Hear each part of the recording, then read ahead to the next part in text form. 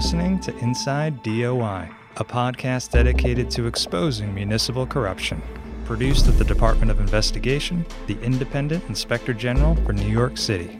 Established in 1873, we are one of the oldest law enforcement agencies in the country.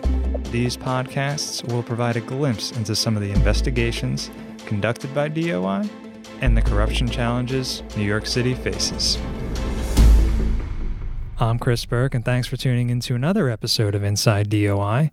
We're currently working on new episodes that explore our cases and the anti-corruption work that we do, but in the meantime, we have something a little different for you today.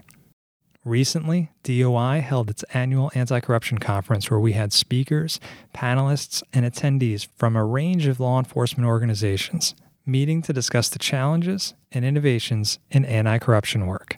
We recorded the keynote discussion between DOI Commissioner Mark Peters and the Inspector General for the United States Department of Justice, Michael Horowitz, where Commissioner Peters posed questions to Horowitz about an array of topics, including how DOJ determines investigative priorities and how it has adjusted to the public's suspicion of what they're hearing from traditional news sources and the government. We hope you enjoy this meaningful exchange between two leaders in the anti-corruption community.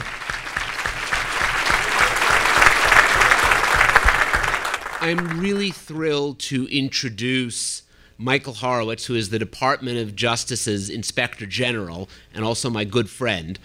Michael was confirmed as the DOJ IG in March of 2012. And prior to that, he was a partner at Cadwalader, Wickersham, and Taft, where he focused on white-collar defense and internal investigations. And before that, he was a prosecutor both at Maine Justice and at the Southern District, and in fact ran Southern District's public corruption operations for a while and did a number of cases with DOI. He has had a very extensive career, really one of the leading careers in doing this kind of corruption work, including the last 4 years as DOJ's IG and being at the center of some of the most interesting things that are going on in law enforcement right now. And so I can't think of anybody better to have here to talk to us. And the way Michael and I are going to do this is a conversation, but I'm going to let him do most of the conversing since he really has a unique perspective on a lot of this. But I can't think of anybody better to be conversing with about public corruption and where we see these things going than Michael Horowitz. So I really want to thank you for being here. Thank you. Let's just sort of start this off by, why don't you, if you can take a few seconds to sort of talk about a brief overview of your office and how you determine the priorities for the work that you and your folks are going to do. Thanks, Mark, and it's great to be here with everybody. Great turnout. So good to be here and have this discussion with you all. So my office in D.C. has about 460 now or so people, depending on the budget. We sort of fluctuate in there. But we're made up of law enforcement agents, auditors, what we call evaluators and inspectors, and then we have another division of our lawyers who do oversight. And I'll just give you a quick background on each of them. Our largest group of employees actually are auditors. It makes up about 40% of our staff, and we're responsible for all the financial statement auditing at the Justice Department and all of the books and records. But we also do primarily really our programmatic audits of department programs and do that oversight. So we've got a wide range of experience in auditors. We have auditors in the computer space doing cybersecurity related audits. We've got programmatic audits going on, national security audits, because we oversee all the Justice Department components from FBI, DEA, ATF, Marshal Service, the 4 law enforcement components, to the U.S. prison system. The Federal Bureau of Prisons is within the Justice Department, and then all of the other various components of the Justice Department. Department as a whole, by the way, is about 110,000 or so employees, about a $28 billion budget. Our agents make up the next largest group. We have about 125 or so law enforcement agents. They have all the same powers as FBI agents and other federal law enforcement agents. They have authority to make arrests. They have authority to do search warrants. They have authority to do wiretaps, all the tools you would need to do. to do oversight, and particularly given the fact that they oversee corruption allegations involving FBI agents, DEA agents, etc. Then we have two much smaller groups, which is our mentioned Evaluations Inspections Division, which refer to people with public policy backgrounds, about 35 people or so in that division, and they're doing general oversight reports on programs. How are the BOP running some of its programs? We just initiated, for example, a review on how the department and DEA are handling opioid interdiction. So they're going to be doing a report on that. And then we have what call our lawyers division, although they also have a handful of agents, law enforcement agents in their group. Again, about 35 people or so. They do many of our highest profile reviews. They're much more reactive when we talk about what are we picking. They're largely a reactive entity, so they did the reports on, for example, when the U.S. attorney firings occurred back in the 2005-06 time period. They just did the Fast and Furious review that we did about the gun trafficking to Mexico. They are doing the ongoing review that we are in the middle of regarding the events in last year's election. And they also handle whistleblower retaliation cases involving allegations made by department employees, most specifically by FBI, because we have direct authority over those retaliation cases. They also handle those. And then, of course, we have our management planning, our back office operations. So how do we decide what we're going to do and what cases we're going to take and what matters we're going to look at? Let me focus on the agent side of the house first and what we do there. Under department regulations, we are required to receive any non-frivolous allegation of misconduct, criminal, non-criminal, against a Justice Department employee. One exception being allegations against attorneys acting in their capacity as attorneys. So if there's an allegation about courtroom misconduct by an attorney, that goes to the department's Office of Professional Responsibility. I'll spare you from my discussion on why that shouldn't happen, but it does happen, and that's the way the law is set up. So anything other than that we get. And the way it's essentially arranged is we have a right of first refusal. So all the allegations come to us, and we have special agents in charge in Washington, our SACs in our field offices review those allegations, and we determine which ones we're going to take. And the ones that we don't take, we send back to the components, FBI, DEA, ATF, Marshals, Internal Affairs Bureaus, it's largely them, for them to handle. And basically what we're looking at taking are any allegations against high-level officials, which we call GS-15s or aboves, depends on the pay scale and seniority. Any allegation involving criminal conduct. We will take any allegation that could involve criminal conduct, and any other allegations that we see in that pile that we think requires independent review by a statutorily independent Inspector General's office. And we will take those cases. We end up charging somewhere between 80 and 100 Justice Department officials each year with crimes, working with federal prosecutors. Obviously, they do the charging. We do the investigating, sometimes with state and local prosecutors, but usually with federal prosecutors. And we also, by the way, as an aside, have authority and often get cases involving misuse of department grants and contracts, much like you all look at recipients of that kind of funding. About $7 to $8 billion a year goes out the door at the Justice Department of that $28 billion budget to third parties. Indeed, last year, one of those audits, it started as an audit of a grant recipient 8 years ago, led to the conviction last year of Congressman Fattah, who was our appropriator in Congress, on racketeering charges. And he just got a 20-year jail sentence out of that case, along with many of the people in the grant organization that he had arranged to get the money sent to. So fair to say our agents in that division are almost always responding to allegations that come to us. Some of them come to us through the law enforcement components and others that are required to send it to us. Many of them come to us directly whistleblowers, other concerned citizens, and they then proceed to decide which cases to take, which cases to send back. As you might guess, in a law enforcement organization, we get lots of cases involving whether it's DUIs, misuse of GOVs, other kinds of cases that we would routinely send back, and we're looking for a different kind of case that we need to actually take and handle. On the audit side, we do a mix of reactive audits. Some of them are statutorily mandated, but most often we are looking at what are the biggest issues facing the Justice Department, where's the money going, what are the highest risk spending of funds going on out there. We're at the Justice Department. We have many largely non-monetary issues that we're dealing with. So how are they handling various anti-terrorism authorities that they've been given? How are they handling information that flows from them, et cetera? A lot of issues related to the justice system that obviously aren't driven by monetary decisions.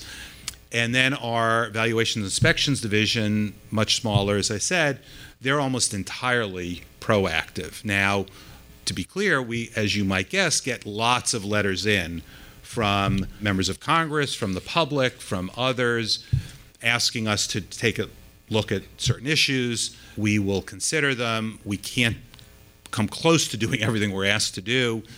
One of the challenges in this job is telling members of Congress, including chairs of your oversight committees, we're not going to do certain work, either because it would be inappropriate for us to do, we're not looking to get involved in policy disputes or political fights.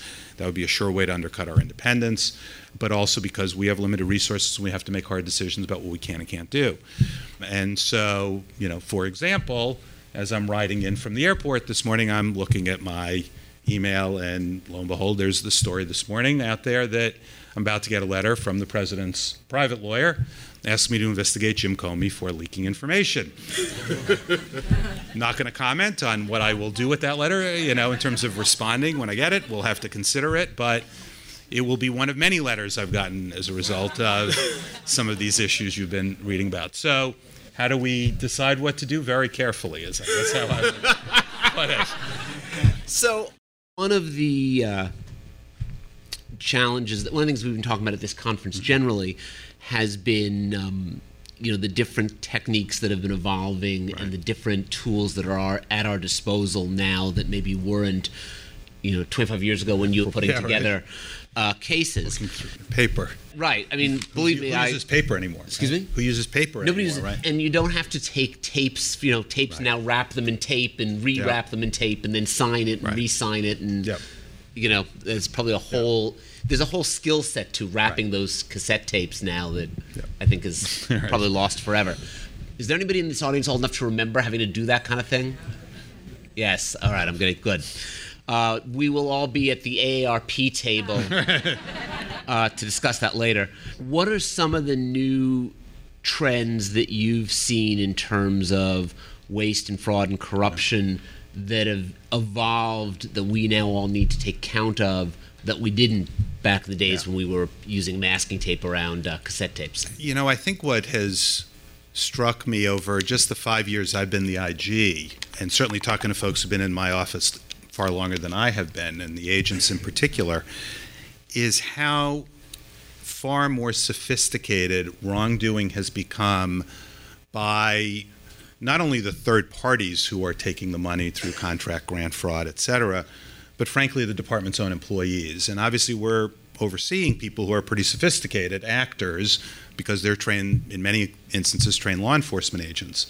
But the whole changes in how people act, the far more sophisticated technologies that are being used. People used to be email. You could find things on email. Well, now people don't email, right, as much. They were texting. Now they're moving off to other tools. So it's part of the challenge is getting the organization prepared to look at the evidence and to think about what's going on there. We've set up over the last few years a whole cyber investigation unit and have invested a fair amount of money and are one of the handful of federal IGs that have a pretty robust program. And every time we add resources to that, it's clear we're going to have to add more resources because every time you do a case, you're grabbing a cell phone or you're getting some other piece of evidence from the subjects, and again, we're doing administrative cases as well as criminal, that you want to mine that data and get that data. So part of it is making sure you've got the technology to get the evidence you need to get. The other thing that I think I haven't talked to an IG's office that isn't struggling with the big data question, which is how do you manage and mine big data, gather, collect, retain, mine, look at big data to find where the crimes are going on. You don't need to get pages of spreadsheets anymore from the bookkeeper. It's now online. It's sitting on a server. You need to get the data, and you need to be able to manipulate, manage, use that data to figure out where the anomalies are. We've invested a fair amount of money over the last 3 years in setting up a data analytics shop. We've now got it up and running. We're hiring people. That's a whole nother challenge, which is getting people to come work for you at far less pay than they could get elsewhere. And that we could probably also talk about for days and days and days, but that isn't going to change. Pretty confident if I go to Congress and say double the salary of computer technicians, that isn't going to happen. So you have to live in the world you live in, but it's clear we've got that up and running. We have the Bureau of Prisons, as I said, as part of the Justice Department. Well, the Federal Bureau of Prisons spends over $1 billion a year giving health care to inmates. That doesn't even account for the Marshal Service, which has to deal with health care for detainees pretrial. So the Justice Department is one of the largest providers of health care services in the federal government. And we've got over $1 billion in health care spending. And it's managed at 100 plus federal institutions across the country. And it's decentralized. And first thing we're doing as part of this data collection effort is getting that data, looking for anomalies. And we've already, just by pulling the data together, throwing in a system and looking at it, we've already picked up several significant anomalies in the data, and we're created what appear to be some pretty good cases out of it. And that's doing a pretty unsophisticated use of this data. And several of my colleagues in the federal government, as IGs, are ahead of us in this effort, but many are behind us in this effort, and we're all trying to learn together to get there. And I think it's very important to be able to recognize, and we talk about this with our agents and with our auditors in particular, how much more sophisticated the crimes are and the wrongdoing is that we're seeing out there. You know, we had a Bitcoin case a couple years ago. I still can't tell you what a Bitcoin is, but it's worth a lot of money. And it grows out of the Silk Road case, which was here out in New York. You probably read about the Silk Road case. Well, a DEA agent and a Secret Service agent, and I have authority over DEA. I don't have authority over Secret Service, so the DHS, OIG worked on this with us. But we were the leads because it was a Justice Department case. We're creating a bank account, moving Bitcoins overseas to help themselves to some of the gains that were collected during that case. Well, you know, we had agents who had to learn how to find that and address that. And obviously much is now international as well. We've got cases overseas. We've got a whole variety of other sophisticated actors. Our office here in New York did a case involving an FBI agent, which you may have seen, who was involved in a huge fraud in Utah and then was involved here. He's on the counterintelligence side trying to sell information to Bangladeshis. So go figure that's going to be one of your cases, right? And they had to get in the middle of that. We have the case where a couple DEA agents were running a strip club in New Jersey, not disclosing it on their security forms. And so we're seeing more and more of these kinds of cases going on that involve far more significant actors, players, sophisticated actors and players than before. And a real challenge for us is keeping up with how you get to that evidence. No, I think it's a really good point. I'm going to emphasize something you said. The idea of looking for patterns in data has become increasingly important everywhere. I mean, I hadn't thought about it in the context of the Bureau of Prisons, but we see this a lot, particularly at HRA, which is, I forget how many billions of dollars HRA now spends on benefits. 9.7. Thank you. The Inspector General for HRA, who should really be up here doing the talking, but right. So $9 billion. And one of the things that Milton, who is my IG for this, has done a really great job of is the kind of data mapping that allows us to look for anomalies. Obviously, with $9 billion being spent on how many beneficiaries how many people get HRA benefits? Every year we have about 500,000 recurring and an additional 100,000 users. Okay. So 500,000 beneficiaries. By the way, we did not set this up. I just very comfortably put him on the spot because he's that good. $9 billion, 500,000 beneficiaries. There is no way, I mean, you want to talk about going to Congress and saying, can you double my salary? How about if I go to the city council and say, could you give me another 10,000 employees? I'll join you if you come and argue for me also. Right. Actually, what we have to do is completely get them to revise the rules on forfeiture funds and then, then go take the Bitcoin. But there's no way that you can actually, using old-fashioned shoe leather detective work, supervise that. The best you can do is set up systems where you're looking for anomalies so that you can then reduce that 500,000 down to a manageable several hundred that you want to look at. And we've done that, and it's produced a bunch of cases where we've had some insiders at HRA and a bunch of outsiders stealing huge amounts of money, sometimes in the millions of dollars. We've arrested 10, 20 people at a time in some very big cases, but those got made out of exactly what you're talking about. And I think that's a really important point to make. Yeah, and I think the other thing that's critical now more than ever, I think it was always important, but because of the importance of data and the various disciplines you need to figure things out, is the ability to work across professions. So in my shop, we talk a lot about how important it is to marry up our auditors with our agents and vice versa. They have completely different training and backgrounds in terms of skill sets, but both, in many cases now, you need both at the table. We're hiring forensic auditors. I mean, we're trying to bring those together more and more. You need the people with the cyber backgrounds to come to the table. The other thing that has been a challenge for us at the federal level, we have 73 federal IGs across many, many, many agencies, obviously at the federal level. And it is a challenge. In fact, there were, until December, when Congress passed legislation we had advocated for as an IG community, the Computer Matching Act restricted our ability to look for anomalies across agencies. So you can get grants, right? Apply for grants to DOJ, apply for grants to all the other cabinet agencies if you have a organization that can apply legitimately. And there's no way of really figuring out what kind of duplication, or it's a challenge at least to figure out any duplication there. And one of the things we just got in December when Congress passed the IG Empowerment Act was an exemption for IGs from the Computer Matching Act. So we are looking now at ways to share data across IGs. It's still not as easy as it should be, but that's an important issue as well, is the burdens on us as IGs to not be just running in our own lanes as IGs. I mean, look, there's plenty of work at the Justice Department for me and my folks to do, Labor Department, Social Security, everybody has education, health, and human services. We have got plenty within our lanes, but we got to try and figure out how to cut across as well. Right.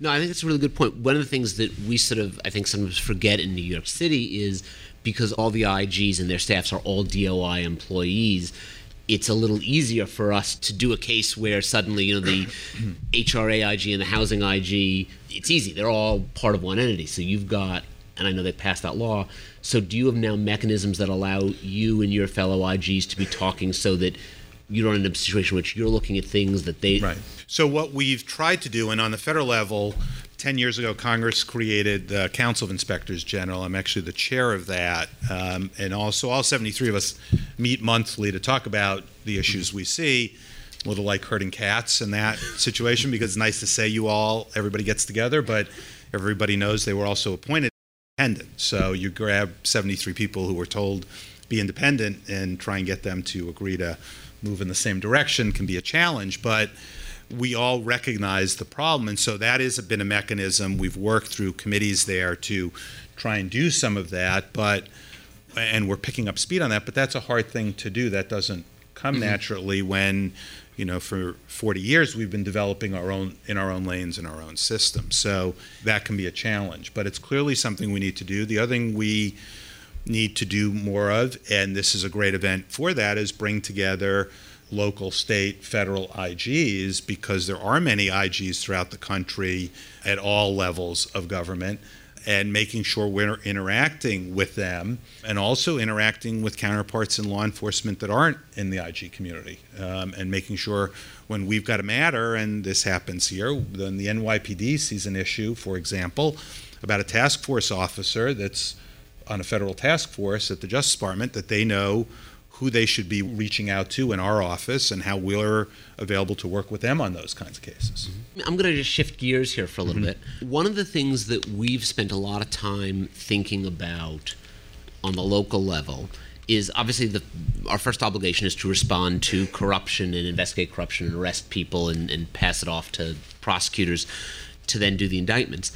But increasingly, we're trying to think about how do you prevent this stuff from reoccurring, so that we don't end up arresting, the same people for the same crime again and again.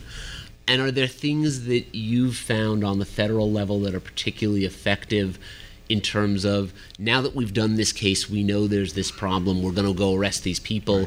How do we make sure a bunch of officers don't decide to steal Bitcoin again 2 years down the road, assuming you could figure out how to steal a Bitcoin? I was going to say, there's a few steps before you get to that, right?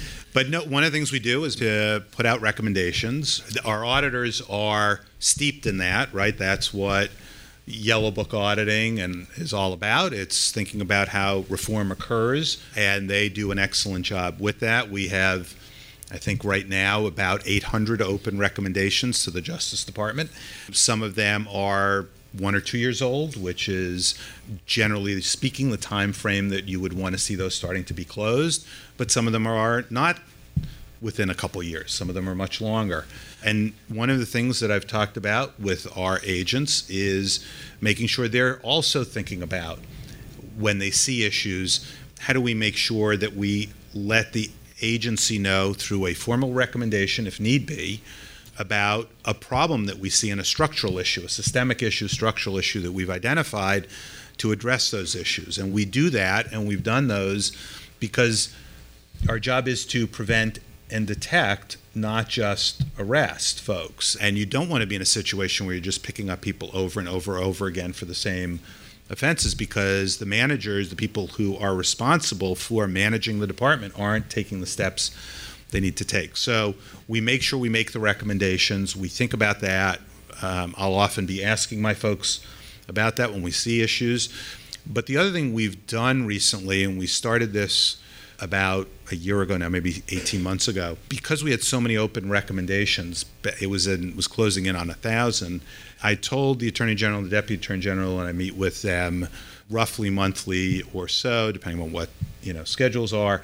What we were going to start doing is every 6 months, we were going to start publishing our open recommendations with essentially an aging list, and posting it publicly on our website. And you can see it there on our website. And told them that we would send it to the deputy's office beforehand, a month or so before we'd run it, but that we were going to post it. And every time we do that now, they're scrambling in the Justice Department because the deputy's office wants them to close as many as they can. And so we've brought it down by 100 plus on the oldest recommendations, which has been a positive. The other thing that we've done, which they were not happy about either, was when we do a misconduct, obviously if we do a criminal case, it gets public and folks know about it. We started posting on our website, and again, you can see these on our website, non-criminal administrative misconduct involving GS-15s or above, so high-level department employees. We anonymize it for Privacy Act purposes, so you won't see the name of the person in there, but you will see a description of their position and a description of what we found that they did. And in my view, it's important for a variety of reasons to do that. One is deterrence. Another is to let folks know in the Justice Department that high-level people are being held accountable, just like the belief is, I think, generally low-level people get held accountable, but high-level managers don't. And so we did that as well. And the other consequence of that has been, it would appear to us, at least, to be a much faster pace of the department responding to our findings. So it is not infrequently that we will get a call from the department that says, when are you going to post that? Because we're about to resolve the matter, and we'd like you to be able to say in there how we resolved it. Mm-hmm. And that wasn't happening before. So that's a positive as well in getting the message out. And that's the other thing we do. We try and get the message out as widely as we can when we find things, because people need to see what's going on that's problematic, and put the pressure on folks to fix it. Right. I think that's enormously important, and in some ways mirrors the occasional fights I've had with people in city government who want to know, why do you always have to make all this stuff public? It's because, right. Well, one, that's how you get people to respond, and two, that's how you get people to have confidence that there is integrity monitoring. People are watching that, and it leads me to, I don't know how much more time we have before they're going to, I'm told this is our last question. I'm going to actually ask you a question that I got asked yesterday at a corruption conference at Columbia Law School. I don't think I gave a really great answer, so I'm going to hope you have a much better one. And then the next time I get asked this question, I can steal your answer and sound smart. And it sort of ties into this, which is, over the last year, we've sort of had an advent of the concept of fake news and alternative facts. And somebody asked me, well, when you issue reports and you find that XYZ governmental entity did something wrong, how do you convince people that your facts are the real facts? How do you deal with the fact that people are becoming more suspect of what they're hearing from all the traditional places that we used to get facts from, including the government, and at a time when there's nothing more important than the facts, and there's really, for you and your shop and for me and my shop, there's nothing more important than our reputations as non-political fact finders, but that when we go up and say, here's the facts, they're the facts. How do you deal with that in what are difficult times? It's a great question, and it goes to the core of what we do in oversight, no matter what area of oversight you're in. I mean, I have statutory independence, I have no term. My predecessor served 11 years in the job. He was a Clinton nominee, served 2 years under Clinton, 8 years under Bush, 1 year under Obama. The credibility, the independent, nonpartisan stature that we have in the Inspector General community is the core. If we don't have our credibility, we don't have anything. I mean, it's that simple. And a few things. At the most basic level, it's making sure your processes are rigorous, in making 100% certain you have every single fact right. I'm sure there would be no greater joy than one of our agencies we oversee being able to come forward and say, you got it wrong, right? This is what keeps me up at night on a regular basis. And so you've got to button it down. The other thing I learned, and this was not the easiest thing, having been a prosecutor where you're supposed to aggressively pursue wrongdoing, you bring an indictment, and then there's an adversarial system that plays out in a courtroom and a jury decides. Well, one of the things that was drilled into me from day one was, in many respects, we're the fact finder, judge, and jury all in one. And one of the things you've got to be careful of is you don't need to reach to make a finding. You need to lay out all the facts. And what I found, and I had this struggle right away walking in, actually, because I had Fast and Furious sitting there for me to do when I walked in the door, a highly partisan, controversial issue. I was investigating the Attorney General the first day I got sworn in, and the challenge was I didn't have a track record. My office had a track record of strong credibility and strong independence, but I personally didn't.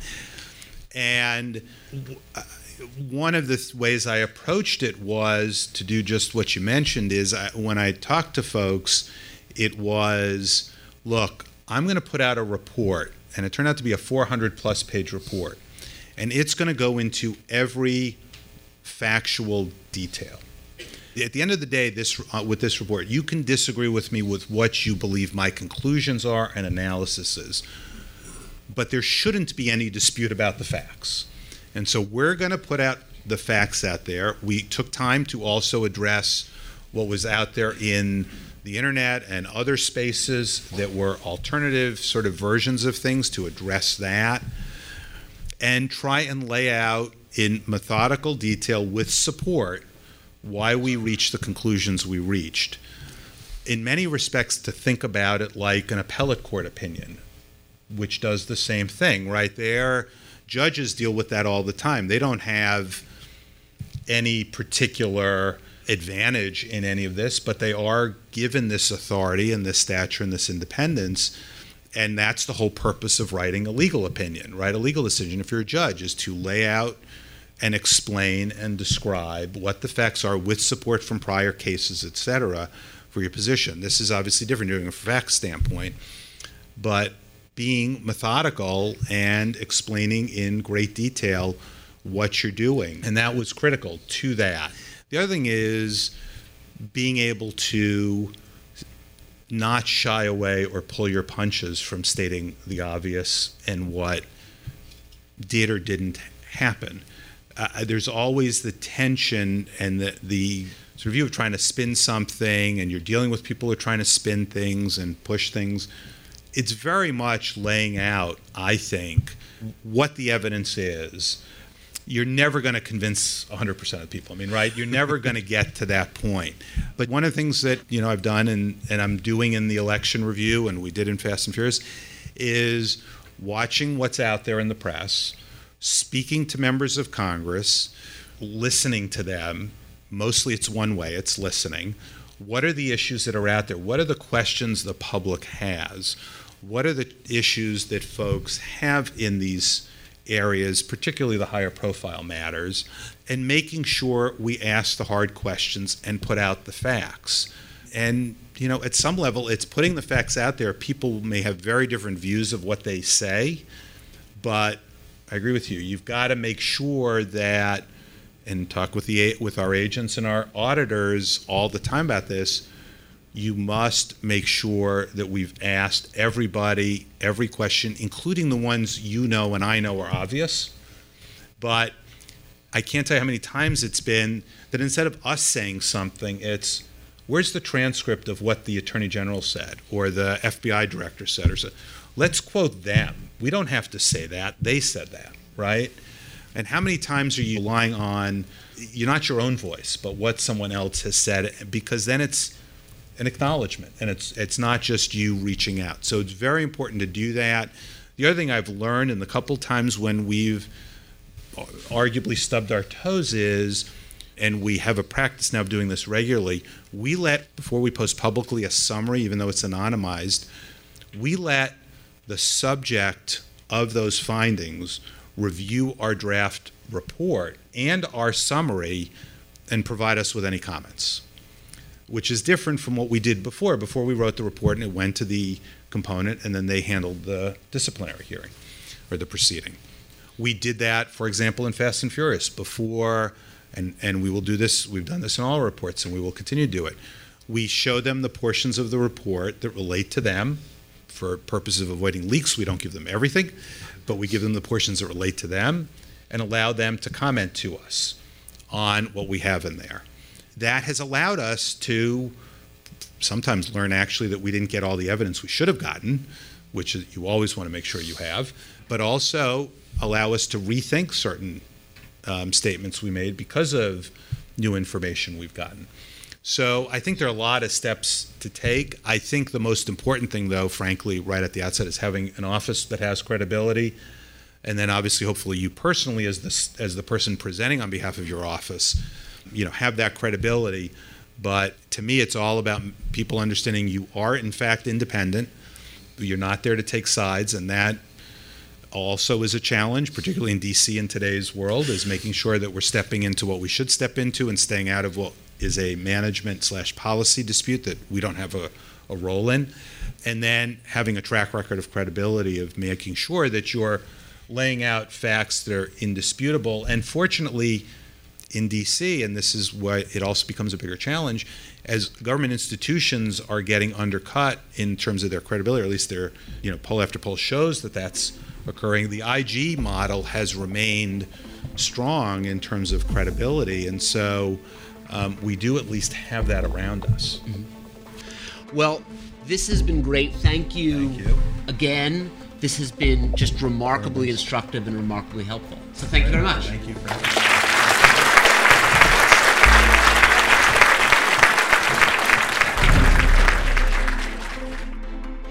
Bribery and corruption are a trap. If you witness municipal corruption, report it to DOI at 212-3-NYC-DOI or on our website at nyc.gov/DOI. To stay up to date on our latest episodes, subscribe to us on iTunes. To learn more about the Department of Investigation, visit us on the web, subscribe to our YouTube channel, and follow us on Twitter at DOI News.